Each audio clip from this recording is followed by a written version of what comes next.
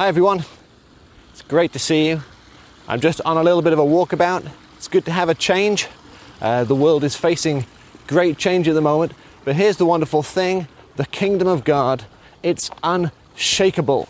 In Matthew 11, Jesus said this. He said, "Since the days of John the Baptist until now, the kingdom of God has suffered violence. It's been taken by force, and forceful or violent men lay hold of it." Now that's not a word to scare us. That Greek word biastus means someone who is eagerly pursuing. That's exciting for us to know. John the Baptist was the prophetic voice, the forerunner, announcing that Jesus was coming and the kingdom of God was at hand. Today, that's us, the church, the prophetic voice of God, announcing to the world the kingdom of God is here and Jesus is coming back. These are the best days to be alive in. These are the days where the church is finding its voice like never before. There are restrictions, sure, but we are resolute. God's kingdom is advancing. We might still be in lockdown, but we are not locked down. There may be restrictions, but the gospel of Jesus Christ is not restricted. And I'm excited for all that God is talking to us about in these days and all that God is taking us into. And God has been talking to us recently very clearly about being prepared. In fact, it's recorded in the Bible, isn't it? Jesus says to us in Matthew chapter 6, "Seek first the kingdom of God and his righteousness, and all of these things will be added unto you." What things? Well, the things that we tend to worry about, the things of what we're going to wear, about our life, about what we're going to eat and what we're going to drink. We don't need to worry about those. We need to prioritize the kingdom of God. And besides, Jesus has taken care of all of those things that we might worry about himself. We don't need to worry about what we're going to eat because Jesus said in Matthew chapter 4, quoting Deuteronomy 8, that man shall not live on bread alone, but on every word that comes from the mouth of the Father. We don't need to worry about what we're going to drink because Jesus tells us again in John chapter 4 when he's talking to the lady at the well that earthly water, whoever drinks that water, they'll get thirsty again. But whoever drinks of the water that Jesus gives them, they will never thirst again. And in fact, that water will itself become a well that will spring forth from their life. And we certainly don't need to worry about what we're going to wear. The Apostle Paul writes to us in Romans 13, and he simply says this, "Clothe yourself with Christ." You see, the answer to all of those things that we might worry about, what we're going to eat, drink, about our life, what we're going to wear, the answer is Christ Jesus. And when we seek first the kingdom and his righteousness, all of these things are added to us. So, the good and obvious question is this: how do we seek first the kingdom of God? Well, let's remind ourselves of something which James Aubrey told us just 2 weeks ago. He said this: in order to properly prepare, in order to prioritize the kingdom, we must give the word of God the prominent place in our life. I can hear many of you giving your amen to that.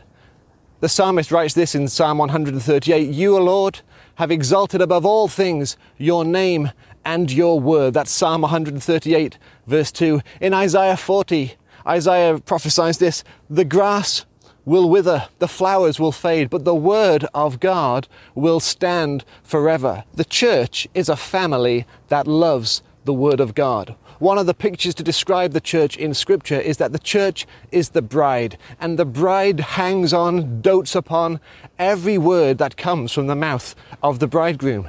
And his name is Jesus. It's time for us to prepare ourselves, and that means giving the word of God the rightful place in our lives that it deserves. So let me say this really plain. There can be no preparation for us without the Word of God. Trying to live a victorious life as a Christian without reading the Bible, it's crazy. It's like trying to drive down a motorway without taking a single lesson from a driving instructor. It's like trying to competitively compete in a marathon without ever doing a day's training or listening to a coach. It's like trying to breathe without using your lungs. It doesn't make sense. The Word of God is essential to the believer. For many believers, it becomes really a matter of priority. What do we prioritize in our lives? For me, as a young man, that was always my challenge. I don't have enough time to read the Bible, Or, I meant to read today, I just ran out of time. I'll do better tomorrow. Hey, I'll read double or triple, or I'll just do better, okay? But I very quickly came to the conclusion that I always seemed to have time to do the things that I wanted to do. And it dawned on me, painfully so, that the Word of God simply was not a priority in my life. It didn't take the place in my life that it had to. Something in my life had to change. I had to reposition myself. I had to examine what I was giving my time to. Priorities, schedules, relationships, friendship, commitments, everything. I had to examine everything and be prepared to reposition everything in order to give the Word of God the place in my life that it richly deserved. And as I was listening to James, as I began to ponder on what he was saying in the place of God, the place of the Word of God in my life today, the Lord took me to a scripture. Actually, he took me to a whole chapter in Luke chapter 15. In that chapter, Luke chapter 15, Jesus tells 3 parables. A parable is a story that really just illustrates a lesson. And Jesus tells 3 of them. There's the parable of the lost sheep, there's the parable of the lost coin, and there's the parable of the lost or the prodigal son. Now, I know and freely admit that all 3 of those parables are parables that really encourage us about evangelism and mission and reaching out and salvation and pursuing the lost. But to him who has ears to hear, let him hear what the Spirit of God is saying. You see, as James was talking and I went in my mind to Luke chapter 15, I thought about how all 3 parables talk about a person's willingness to reposition themselves to either discover or recover something that had been lost to them. The characters involved in that story, they were willing to move in order to get back what was rightfully theirs. And that's a key part for us in becoming prepared, in preparing ourselves, is that we examine our willingness to reposition ourselves in order to get all that God has for us, that we might seek first the kingdom of God and his righteousness. So, we have the shepherd who safely leaves the 99 sheep in order to recover the 1 sheep that had gone astray. We have the father who, even though his son is lost, he repositions himself at the end of the road every day waiting for his son to return. And we have the story of a woman who repositions everything in order to find a coin that was lost to her. And it's this lady, this wonderful lady, who can give us some keys to help us rediscover how we can give the Word of God the prominent place in our lives. Let's recap the story. Bear with me. This is the bit where I go a little bit blurry. Jesus said this, "What woman who, having 10 silver coins, if she loses just 1 coin, does not light a lamp, sweep the house, and search carefully until she finds it? And when she has found it, she calls her friends and her neighbors together, saying, 'Rejoice with me, for I have found the coin which I lost.'" This is a lady on a mission. She's lost a silver coin. She only had 10, and we're not talking about a coin that was worth 10p, 50p, or a £2 coin. This was a silver coin, or a drachma, maybe equivalent to an entire day's wages, and it's entirely possible that these 10 silver coins represented all her worldly wealth, all her life savings, and she's lost a tenth, 10%. She's lost a tithe, and we know how important the tithe is. So what does this lady do? It becomes her mission to find it. Everything gets put on hold. All her plans change until she can find what she's looking for. Suddenly, everything else is massively less important to this lady. She has to find this coin. And here's what I really admire about her. She is willing to reposition not only everything in her life, all her appointments, all her schedules, all her plans, all her friendships, until she finds it. She's willing to reposition everything in her home to allow her to find the treasure that she's lost. Think about that for a second. Am I willing to reposition, to readjust everything in my life in order to give the Word of God the place of prominence that it so deserves? Are we willing to readjust everything, reposition everything? Are we prepared to alter our schedules, adjust our plans? Let's ask ourselves that question. Am I willing to reposition everything in my home, everything in my life, in order so that, as James says, so that we can properly prepare to prioritize the kingdom, we rediscover the power of the Word of God in our lives and give it the prominent place in our life. Well, thankfully, this lady, rather than just leaving us with rhetorical questions, by her actions gives us 4 things, 4 keys that we can do to help elevate the Word of God in our lives. And the first one is this: she lights a lamp. The psalmist says this about the Word of God. He says, "Lord, your word is a lamp unto my feet and a light unto my path." And that is true today. The Word of God illuminates everything. And just as the lady lights a lamp, we should light a lamp as well. The easiest way to do that sounds simple, but we've got to open the Bible. We've got to take the time and open the book. Really? That's it? Is that's what you're telling me? Absolutely. Open it. Try it. Read it. Oh, well, I've tried before. I started well, but I went off track, or I got bogged down when I got to Leviticus. I really enjoyed Genesis, but you know, I found some of it confusing. I didn't understand it, so I gave up. Friends, lots of people try and give up. Don't be condemned. Jesus doesn't condemn you, but try again. Open the book. Have another go. Try a different reading plan. If you're really stuck and you need some help, get in touch with us. We would love to help you. But if you really want to know what you can do as soon as our time together finishes today, if you've ever struggled to open the book, is turn to Mark chapter 1. Verse 1, the beginning of the good news of Jesus Christ. Take some time, read all about Jesus. Start reading, open the Bible, light a lamp. It'll illuminate everything. The second thing this lady does that we can learn from is this: she sweeps the house. This is a complete sweep. She sweeps the entire house, not just a bit of it. This isn't half-hearted.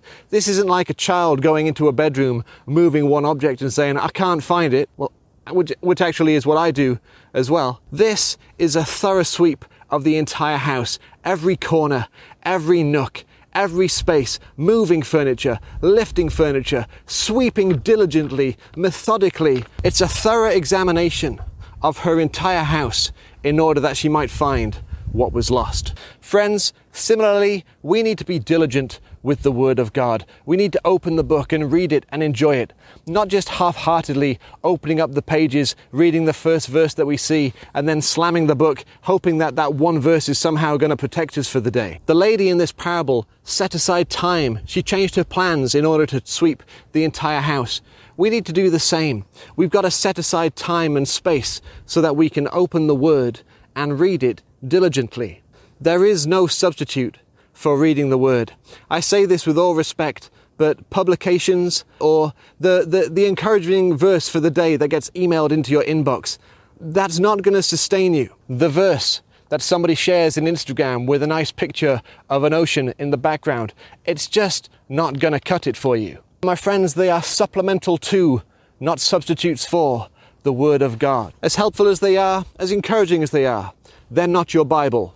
The Bible is your Bible. Think about this as well. For the lady in our story, it's a win-win situation. Not only does she recover the treasure that was lost to her, but her house is absolutely spotless. Imagine that for yourself. Imagine that for the church. Not only when we give the Word of God the prominent place in our lives will we be built up and find the treasure that's in the pages ready for us to discover, but actually our house will become clean. Our house will become spotless, as it always should be. Here's the third key. It says in verse 8, she searches carefully. I suppose it's similar to the thorough sweep, but it's different in this respect. While that was a meticulous sweeping of the house, searching carefully means and tells us that this lady didn't rush. And she didn't have to, because she had made it her priority to find the treasure that she was looking for. It can be one of the hardest things to carve out time so that we don't have to rush in the Word of God. But it's essential that we do all we can to reposition ourselves to make that a reality. I can hear some of you now saying, Dave, I know that, I want that, but I've got young children. There are days where I literally cannot find 10 minutes for myself. I remember when our children were young, hearing a wonderful lady of the Lord describe that exact same thing that she went through when she had young children. It was a real encouragement to us. She told us how she wasn't able to find 10 minutes to really feast on the Word, so she had to learn to snack. But that snack would sustain her, you see, because it wasn't about the quantity, the just reading and the reading and the reading. It was the quality of what she read. The Bible is not a race to see who can get to the end of the book first. We're to search it carefully, just like the woman in our story. And that's the most amazing thing. You see, it's a matter of the heart. When I give myself to read the Word of God, even if I've only got time, when my children were young, just to read a couple of verses, suddenly a verse can leap out and God can speak to us. That's one of the most exciting and incredible things about reading the Bible. The creator of all, the author of the Word, actually speaks directly to us. And when that happens, don't be under pressure to rush ahead. Think about it. Chew it over. That's what it means to meditate on the Word of God. Read it aloud, declare it, write it down, share it. As you search carefully, the Word of God will come alive to you. It says in Proverbs 25 verse 2, it is the glory of God to conceal a matter. To search out that matter is the glory of kings. It's our privilege to read the Word of God and find the treasure there within. Treasure on every page. Jesus on every page. He's there to be found. The Bible is glorious. It's God's Word to us. And for those who'll search carefully, there is treasure. There's the heart of God expressed to us, written on every page. Sometimes concealed, to be sought out diligently. Other times it's hiding in plain sight. But what I do know is this. Jesus said, if you seek, you will find. Let's search the Word of God carefully. Here is the fourth and final key that our friend, this wonderful lady, gives us. It says in verse 9, when she finds the coin, when she finds the treasure, she tells all her friends. Rejoice with me, for I have found the treasure that I have lost. I love that. And I love that because one of the most wonderful things about the Word of God is that you and I have the privilege and the joy of sharing it with others. When we read the Word of God, it's not just for ourselves. It's incredible. There's nothing like it. When you read a verse of Scripture and God puts someone on your heart and says, go and tell them, that's going to encourage them. That's going to build them up. That's going to strengthen them. I love it when one of my children will read a scripture and say, I don't understand, what does that mean? Or Zoe will read something and say, oh, isn't this great? Or we get to life group and someone just says, I read this week and God put it on my heart just to encourage everyone. Or a preacher preaches a great sermon because God told them something to tell me. That's incredible. The lady in our parable is so overjoyed that she has found again the treasure she'd lost, that she invites all her friends, all her neighbors, and asks them to come and rejoice and hear the story of the treasure that she's found. And friends, that's what the Word of God is for. That's what the Word of God is like. It's for talking about, for reading out loud. It's for singing out loud. It's for encouraging one another with. It's for building up the church. It's there to sharpen one another. It's there to be put into practice. And fantastically, it's for sharing, that others who don't know Jesus will come to know him. It's amazing. God is talking to us about being prepared. Let's do that. Let's prioritize the kingdom of God, seeking first the kingdom of God and his righteousness, making that our first priority. Let's put that word into practice even today. Let's make the Word of God first in our lives. Let's give it the prominent place in our life it so richly deserves. Let's be ready, willing to reposition everything in our lives, in our schedules, in our plans, that we might make time to read God's wonderful Word to us. Let's light a lamp. Let's sweep the house. Let's search carefully. And let us rejoice with others when we find the treasure within the pages. Let's not hold back. Let's start today. Friends, come on. Let's light a lamp. Let's open the Bible. Let's reposition everything in our lives so that the Word of God can take the prominent place it richly deserves.